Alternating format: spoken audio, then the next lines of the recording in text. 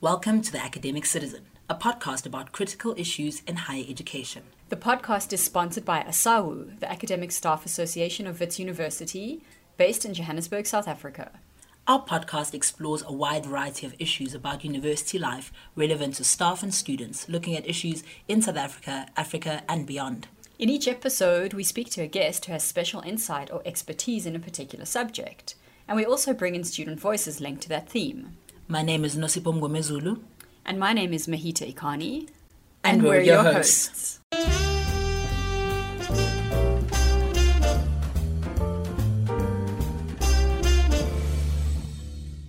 Hi, my name is Tabakhotswane.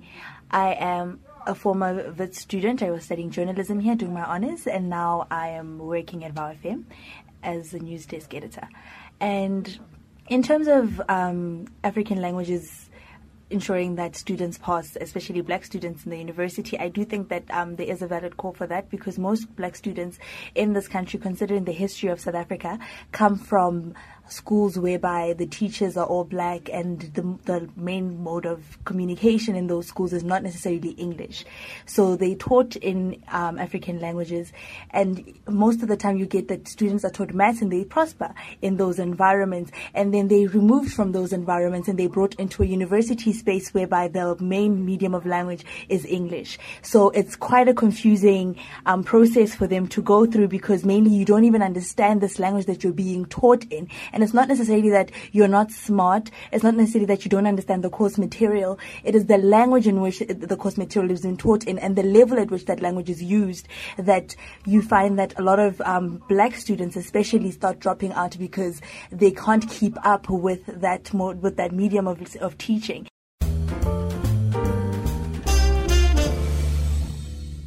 Welcome to another episode of The Academic Citizen. I'm your host, Nosipho Mngomezulu, and today I will be talking to Professor Brenda Mhlambi, Head of Department of African Languages at the University of the Witwatersrand. Professor Mhlambi joined the department in 1996, and her research focuses on a range of issues surrounding African language literature, the history of South African print media and African languages, as well as popular culture in Africa and the diaspora. Currently, she's supervising students whose areas of focus are in African languages, publishing, storytelling, and visual culture.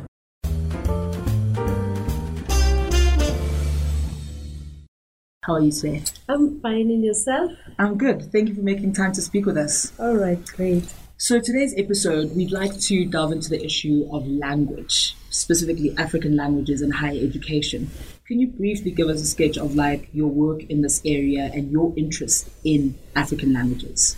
All right. My training in African languages basically from a literary kind of studies, a literary discipline, where I've been been looking at isiZulu literature from the turn of the century, even much earlier than that up to now. But then when you are in this space, the African languages field, you get to interact with a range of issues that are beyond just this narrow interest in just literatures, that would actually invariably touch on language matters, language politics, the language economy, and such like other issues that would affect language users and the status of the language in a linguistic kind of a terrain like South Africa. So my interest also sort of extended to such issues, not only by design, but also by training that one gets from the spectrum of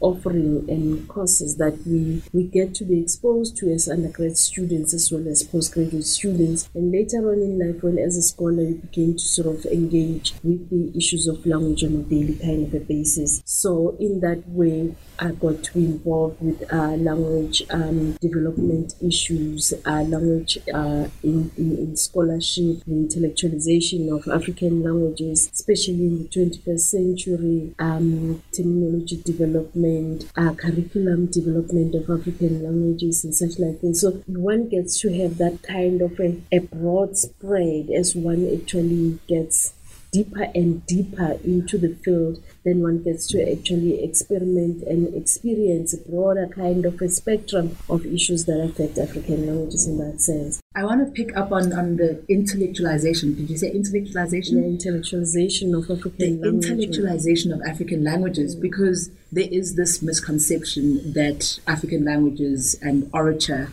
is the best way in which we come to understand and know of African languages. And so when you speak of intellectualization, for me, what springs to mind is print and text. Can you maybe talk a little bit about that relationship of the misconception of African languages as only oral? When I speak about intellectualization of African languages now, we're no longer talking about just print. Print already had happened since the missionary reduced African languages to print, and throughout the last century, we've seen the development of print in various kinds of ways, where African languages are involved in newspapers, in novelistic form, and other forms. Intellectualization would actually begin to speak to the core, higher levels of language usage in academia, in judiciary, in other spaces that are not just for daily kinds of conversations, but for other kinds of purposes of languages, of language use. And that's what I mean by intellectualization. And in particular, that had been sort of conceived, that term had been conceived with a specific kind of consideration to the demands that had been brought up by throughs in mother tongue teaching that we've seen happening elsewhere, whereby students that had been taught by in their mother tongue seem to be doing much better than those that had not been taught in their mother tongue. And we've seen the foundation phase that had actually begun to sort of give us positive kinds of results, and with the intermediate phases at primary schools and so on and so on. But because knowledge keeps on changing and being added to, and we live in the era of information kinds of overloads, you'd like to keep up with all of that, and especially as all of that would affect academic learning and training at higher institutions of learning, like university and so on and so on. So when we talk about the intellectualization of African languages, we are actually beginning to talk to the needs of our students who are not necessarily mother tongue speakers of English, or who do not have the kind of necessary proficiencies to make them academically sufficient as students at higher education institutions, to actually begin to talk to their needs as well. I mean, they get to be excluded because their English is not good enough. And if there was an alternative where African languages can begin to actually be used at that level as well, that would begin to sort of bring these languages to a state where they can begin to be used at various higher kinds of levels that are important. So for us, that is the key issue here, that the language should actually be brought up to the levels that are enjoyed by Africans in English. We've seen with Afrikaans was also not a language of higher levels of communication, but over time, because of interest and because of political will, and it was over time brought to that level, and now Afrikaans can be used for the sciences, can be used as language of medicine, can be used as language of the law, as language of parliament, and so on and so on. The list goes on like that. And African languages can also achieve that with a right political will and a right kind of determination. Of course, it would need resources to be poured into it to actually develop like that. We've seen Africans have actually been able to achieve that because there were resources and there were experts to actually help it grow towards those kinds of directions that were predetermined and desired. So that's what we're talking about. And quite interestingly, what I'm talking about as well is not far-fetched, because Ngugi as well was also like for the past several years have been talking about African languages as languages of scholarship, and he's precisely talking to to this as well, that African languages cannot really be used as communicative languages at a lower social kind of level, but they need to actually be invested in so that they are also languages that offer higher usage, kind of domains where they also contribute immensely to scholarship and to the production of knowledge. I want to return to Ngugi. I've got a whole section on Ngugi that I want us to talk about. But you said something really interesting about the ways in which multilingualism can be a resource in the classroom. And I think a lot of people, when we talk about African languages and higher education, there is this tendency that it can be a kind of support. So it kind of props up that English really is the main language of instruction. And so I'd like you to speak a little bit to this relationship between multilingualism and also African language scholarship. So whether you're doing science, mathematics in African languages, and how you see the relationship between the two. Because at least in my experience, code switching in the classroom is a really useful way for getting students to engage, but it's not necessarily assisting my students that I engage with to actually be able to articulate themselves in English. So I might code switch some anthropological concepts and maybe give examples in Zulu, but ultimately English remains the central intellectual language where work is done. That's the unfortunate part, where English continues to enjoy this dominance, and up to so far it has not been challenged. And some of these language use kinds of variations that you see happening on the sides, like code switching, and it's code switching, it's translanguaging, code mixing, and so on and so on. These are language usages that are emerging from the margins that had not find their way into the mainstream hierarchies of how the language had come to be used. So it's only even now that people can begin to say, actually, having a classroom code switch is actually a resource. It's slowly being actually accepted as a pedagogical kind of a practice. In many instances, it's still no. English is the language that's aimed for. You can code switch as much as you like, and maybe you would have had students that had been exposed to a code switching and code mixing classroom as much as you like, but that is not carried throughout. Can you see? They can spend 10 years at high school and primary school being exposed to that, but all of a sudden when they come to university, it's expected that they should actually write academic English and as well as articulate themselves verbally using academic English. So there's no correlation between practice outside the classroom and inside the classroom, and that would actually create some kind of confusion, and then it makes speakers of the language to begin to weigh what is it exactly that they benefit from code switching and not code switching. And because the reality is such that English is still enjoying that kind of linguistic dominance,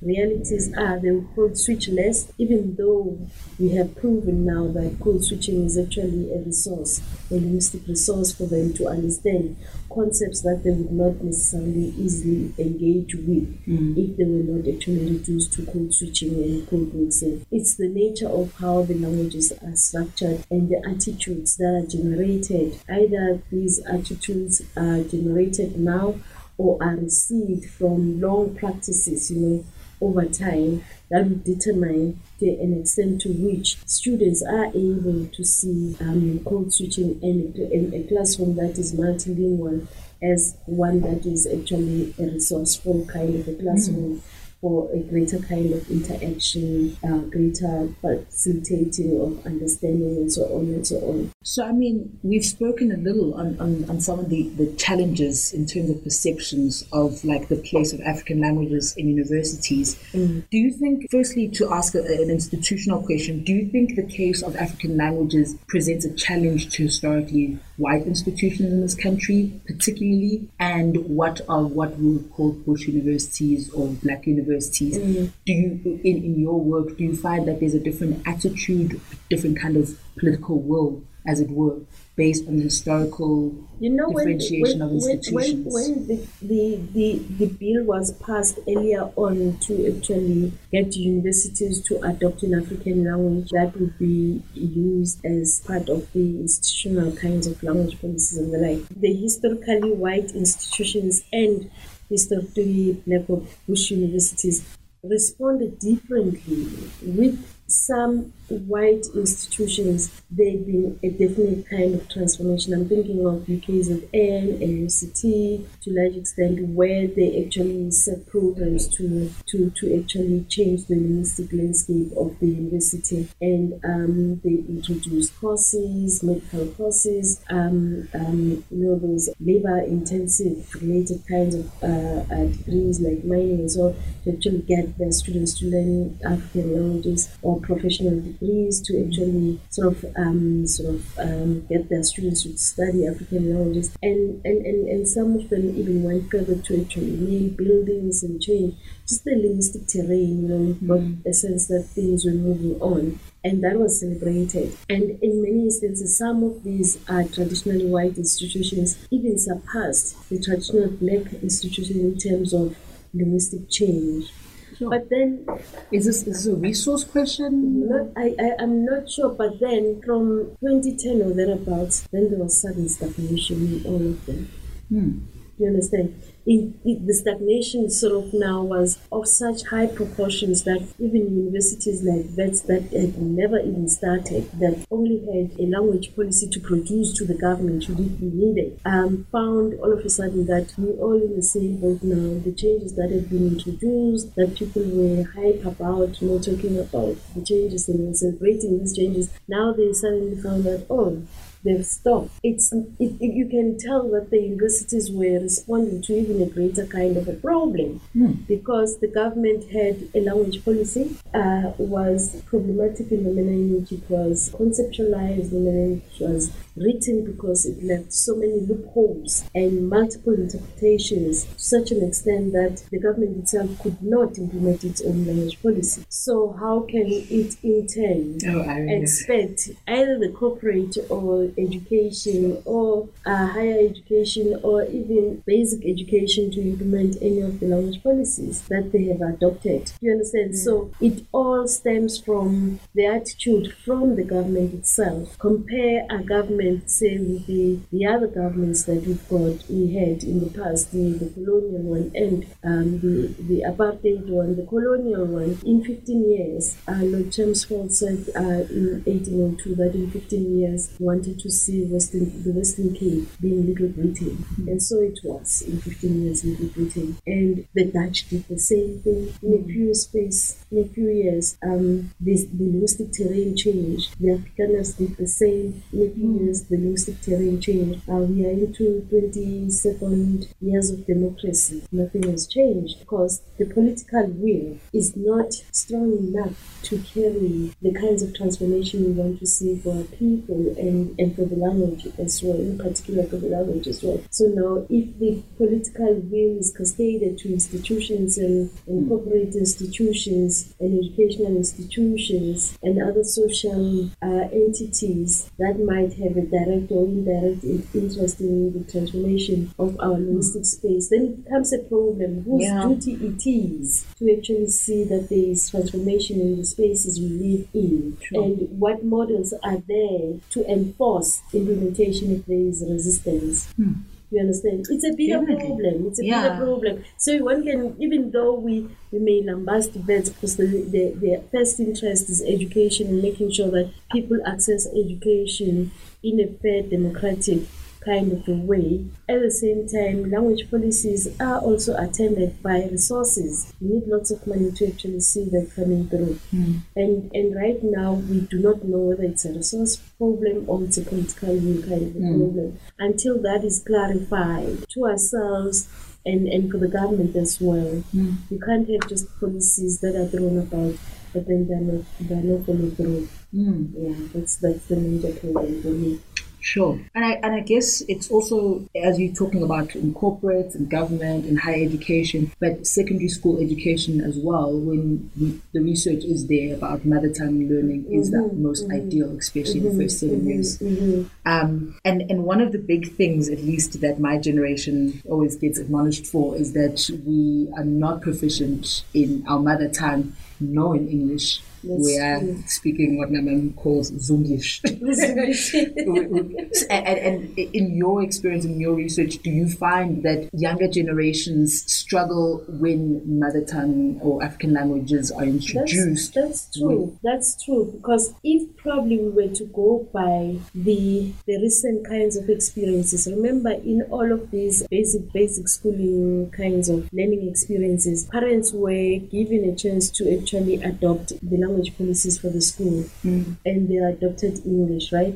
If we were to go with that now for the past 20 years, the kinds of students that we've got now, especially those that come from ex-Model C schools, they would be highly proficient in English, but we still find that they struggle with academic English. How can that be when they've actually had 12 years of being taught in English, where their teaching and learning experiences were in English, and yet they still have a problem with English, and we still do not have the maths and science kinds of students that would actually begin to feel the need that had been identified. That will tell you that language policy that had been happening in all of these major schools at primary and secondary schooling is not actually effective in the manner in which we think it will be effective. And instead, what we had experienced, team, through Ibantu education, where we were having English as a subject, and then certain courses taught in English, and then we had isiZulu, and our playtime was around in the school grounds. We would actually be communicating isiZulu at home, isiZulu at home. We came out being a bit more balanced in the manner in which we process the English language for academic purposes. Do you understand? Even though in terms of intonation, now when we began to articulate, we would not articulate ourselves using the right kinds of intonation and accents and so on and so on, but the manner in which the academic English was able to seep through into our minds and interact with the foundation that had been laid by our mother tongue was much better than the later generation.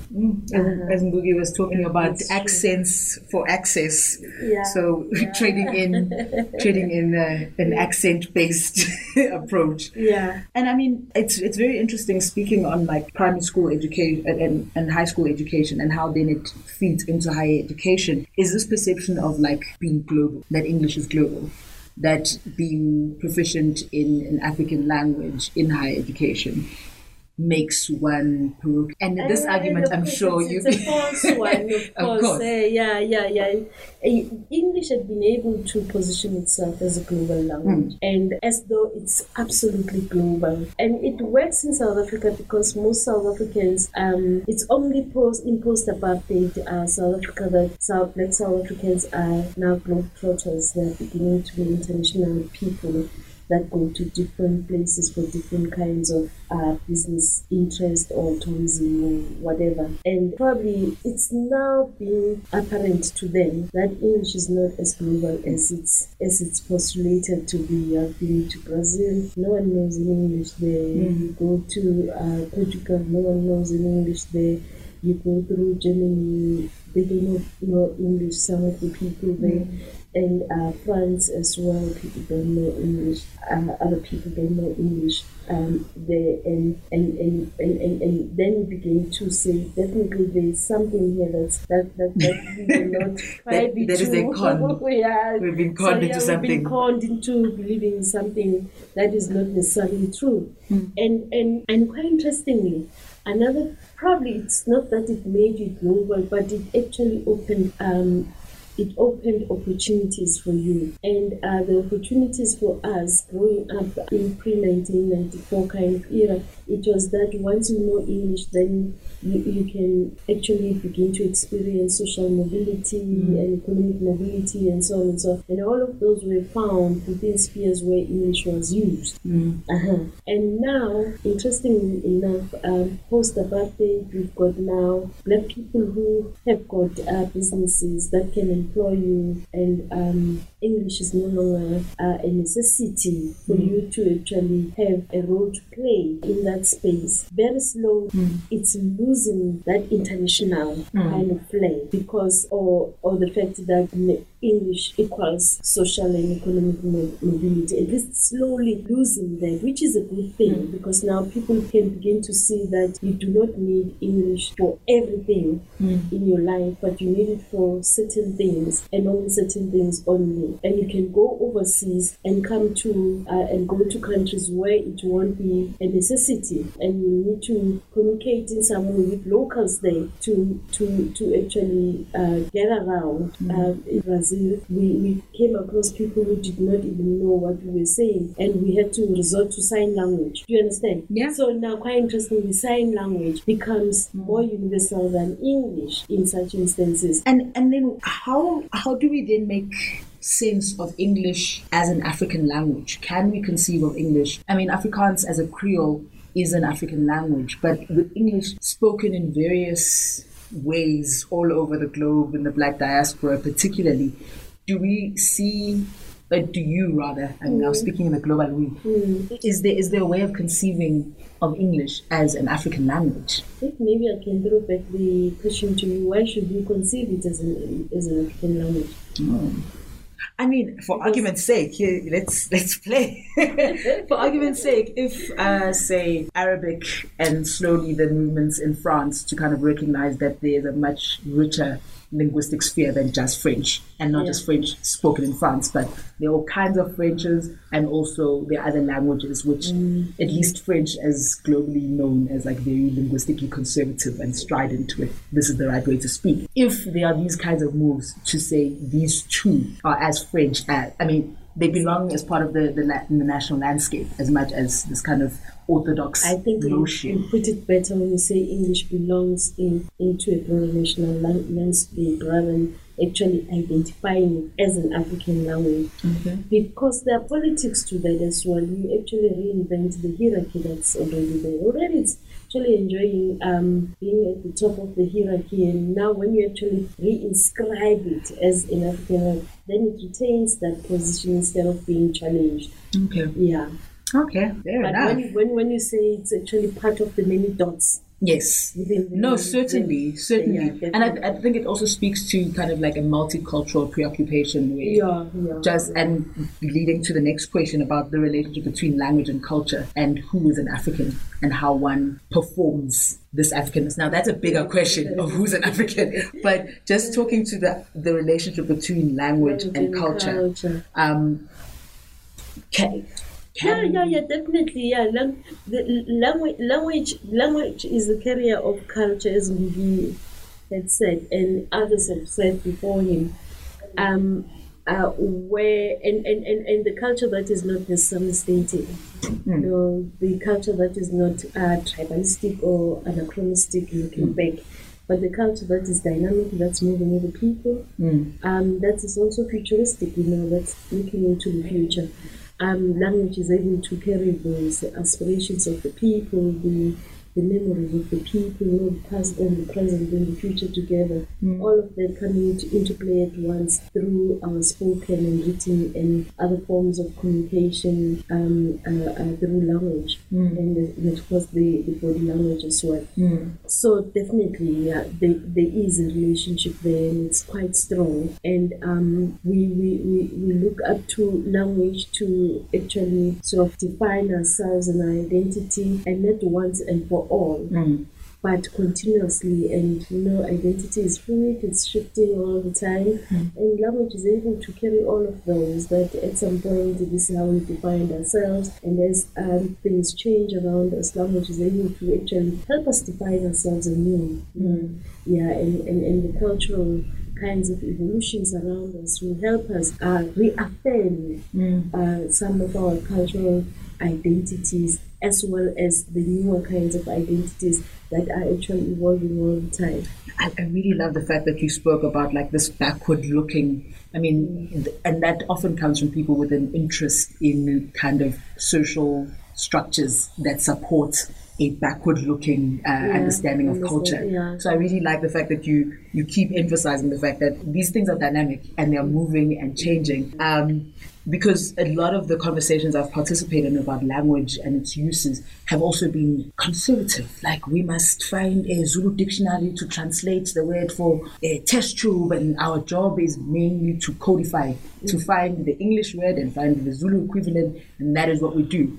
And I actually remember going to a talk by now Professor Mkhize, who's at NMU, where she was talking about language and transgressing. And I'd love to hear what you think about like the relationship between slang and social change and young people really as drivers of linguistic change. How do we then also, when you're talking about this academic English, which, I mean, academic African languages, which because of the kind of position English has, then we might be tempted to emulate those kinds of very conservative. Well, it's as you say that it depends from which perspectives you are working with or working within. What kinds of language paradigms that you are employing when you talking about language and change, language and transgression, language and evolution or development. Let's say development, evolution, but language and development. And what I like is that even in academia, knowledge production has now been realized that it is intersectional. We approach anything from a cross-discipline, interdisciplinary kind of an approach. You find that if you work from that paradigm that looks at things from an interdisciplinary kind of a perspective, then one gets to see how developments in certain disciplines affect the manner in which we think in a particular kind of a discipline. And it helps us to see as well how narrow and parochial we would be if we work within the discipline itself without taking into consideration other kinds of knowledge production processes around the discipline. For an example, now of late there have been problems with nationalism and the nationalisms that we had. At some point, nationalism was at its peakest point when it was used to rally whole nations to oust even the colonials. African nationalism was key to like the decolonial discourse. Discourse and the like. But quite interestingly, nationalism is not endemic to the nature in which Africans had existed in pre-colonial times. Serious. Yes. It has created its own problems in its wake, and unfortunately our whole system of thinking about knowledge production was around national borders, national kinds of constructions and the like.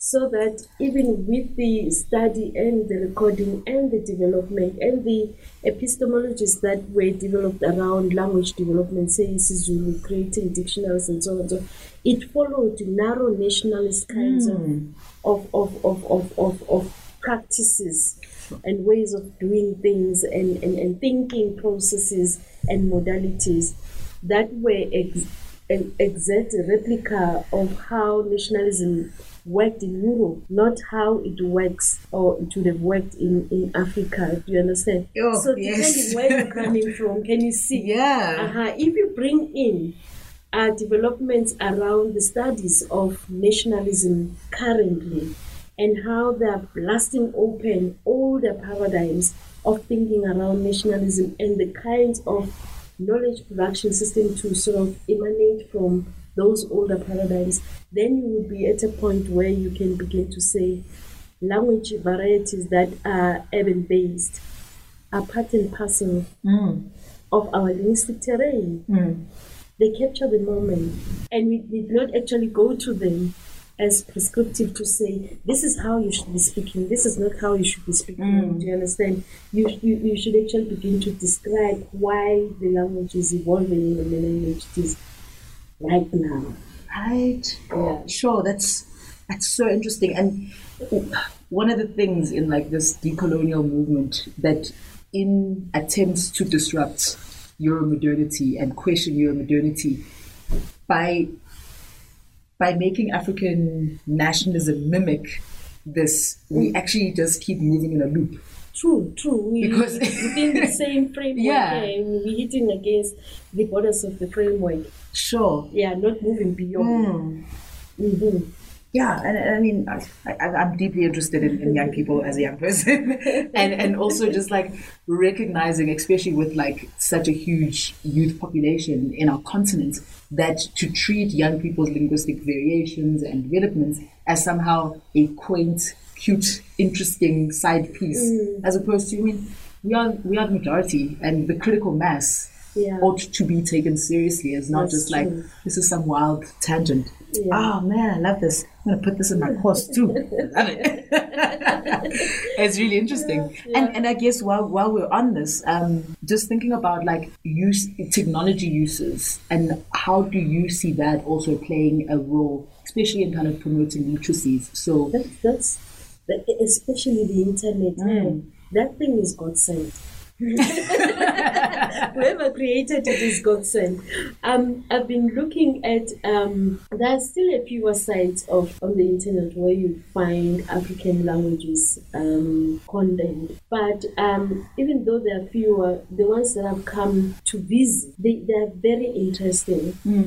Just for an example, as I told you as we started off, that my training is in African language literatures, and I'm interested in newer kinds of developments and so on and so on, especially now that the kinds of developments that we've been seeing throughout the last century, the 20th century, and there's some kind of stagnation now. And the stagnation that had been spoken to, but that is not changing. So now I go onto the internet at some point and I look at Zulu novels. I just type in Zulu novels. And then the internet actually took me to sites where there are these online novels that are written by people whom I do not know. They write little kinds of episodes to which the blog members would respond to, directing how the stories should be developed. Oh, brilliant. Like a right to choose your own adventure. Yeah, choose your nice. Actually, they respond to the author to say, this is nice, keep this thing going. We don't like that, keep that one going. And they're like, making it interactive. And in a way, that kind of interactivity would bring in the manner in which the folk tale tradition had been developed. Call response and the like. And you actually see it happening here on the internet. Just on just one piece, the narrative in Sizulu. And I was quite happy to see that happening, because the belief is that Africans do not read, and yet when you go to these sites, do get a sense of how many people have visited this site, how many of them liked it, and you get from the responses that they spend considerable time responding to what has been written. So Africans do read, but it depends what you put on the table for them. So definitely that's one side we can, the internet is one technological means of actually beginning to deal with what we failed to do in print, not only by harnessing, the technological advances for a greater development of the language. And I think it stands to develop much quicker and fatter through the technologies than through print, because with print then there are gatekeepers, those but with this one, gatekeepers are fewer, and people would actually use the language as spoken as they would want it to develop, than as academics would want to control and manage it. Sure. Yeah. I'm excited now. I mean, we spend considerable amount of time online, and I think with Twitter and Black Twitter specifically as such a ripe space for challenging old modes of being and understanding and meaning making, this is completely consistent with that. And yet it's kind of treated as like the back of the internet. Actually, a lot of the public conversations right now in this country are playing out.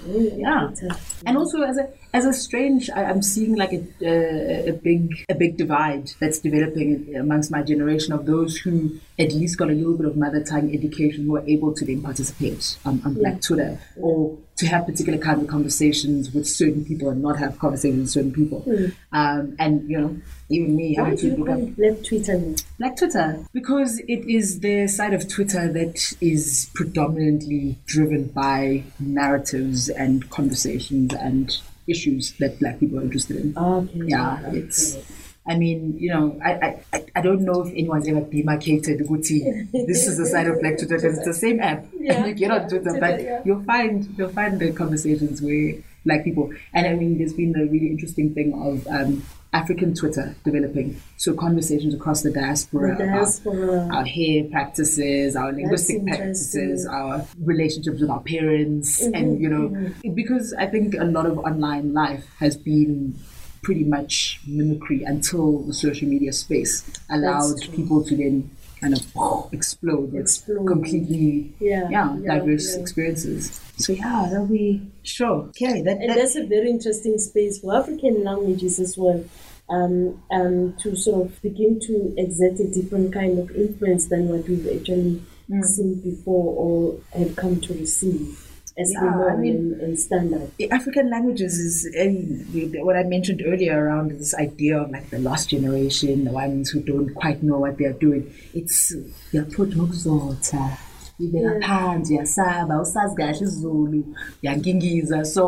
there is a sense of just like a generational gap, which obviously needs to be filled, but the idea of like a respectable authoritative voice ought to come from the older generation, as you've been saying, is completely not true. It's not true completely. So I'm super excited. Okay, just one last thing on Izithakazelo. So you're telling me something really interesting about how we can be part of like constructing and being part of that history, that lived history with Izithakazelo. Please, I need to get this recorded because that was rich. Yeah, I have written a paper on Izithakazelo on Ubani. That's what I said, Ubani. Responding to a journalistic piece that appeared in the Sowetan, where there was a blog that was set up for people to narrate who they were using Izithakazelo. And then the bloggers kept on saying that, oh no, I only know Izithakazelo Zama forefathers way to that actually stopped at the turn of the 18th century, for an example. And for me, it was now a realization that seemingly there is some kind of a technique that had gone missing, where Izithakazelo, which are an open-ended kind of an art form, where you can come in and go out at any level. They do not have a particular structure. They do not want to start with the ancients, for you to begin to sort of narrate about the genealogy of your family and so on and so on. They can also begin with you. But the bloggers did not know that all of that actually there is a way through Izithakazelo one can actually inscribe their own high deeds, deeds of greatness into Izithakazelo. Whether these deeds of greatness or of greatness that is not as exponential of great leaders and so on and so on. Izithakazelo do take the deeds, good actions or bad actions of great people and minor people. And the bloggers were not fantastical. They were not even aware that can go on. I wasn't aware of that. They were not aware that they can go into those Izithakazelo.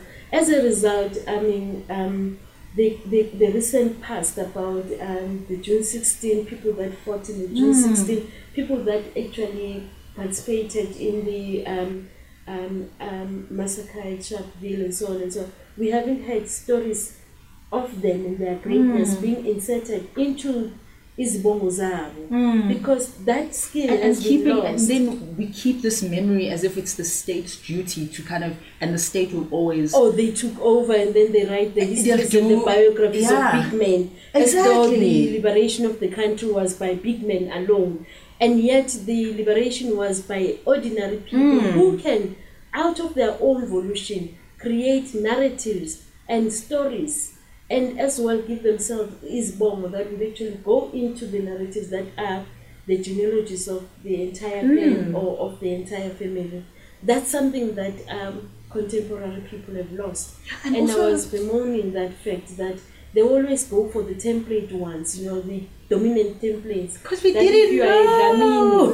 Then I can steal the template from Dlamini from Swaziland, because those are more elaborate and they're longer, and then you use those as though they are your own. Whereas your own can actually develop alongside the Dlamini. Because we can all write poetry. We can all write poetry.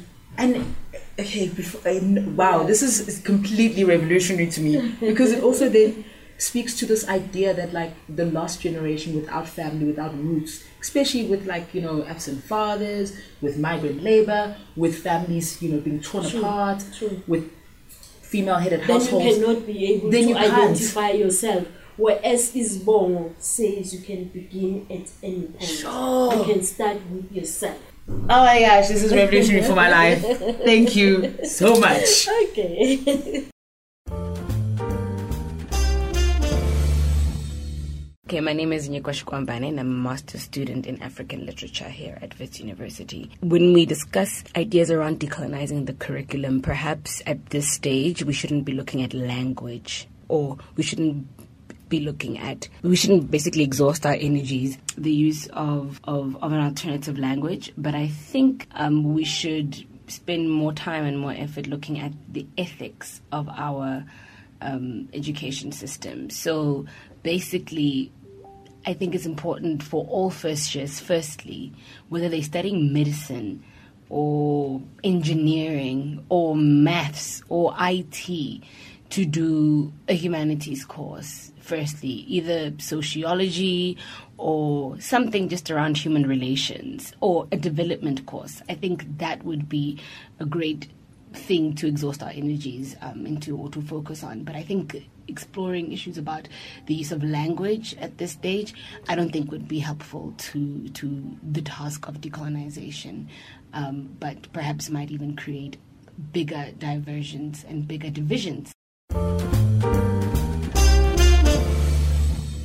The Academic Citizen is a podcast sponsored by ASAU, the Academic Staff Association of Wits University. ASAU is a union representing the interests of the staff at Wits. For more information, visit www.asau.org.za. The Academic Citizen aims to be a platform for a diversity of views and opinions. We'll welcome your feedback, comments, and suggestions for future guests and shows. Email us at theacademiccitizen@gmail.com or leave your comment at www.theacademiccitizen.org. Research, scheduling, editing, and production was done by me, Simbarashe Wondem. Jagan Merkel created our jingles.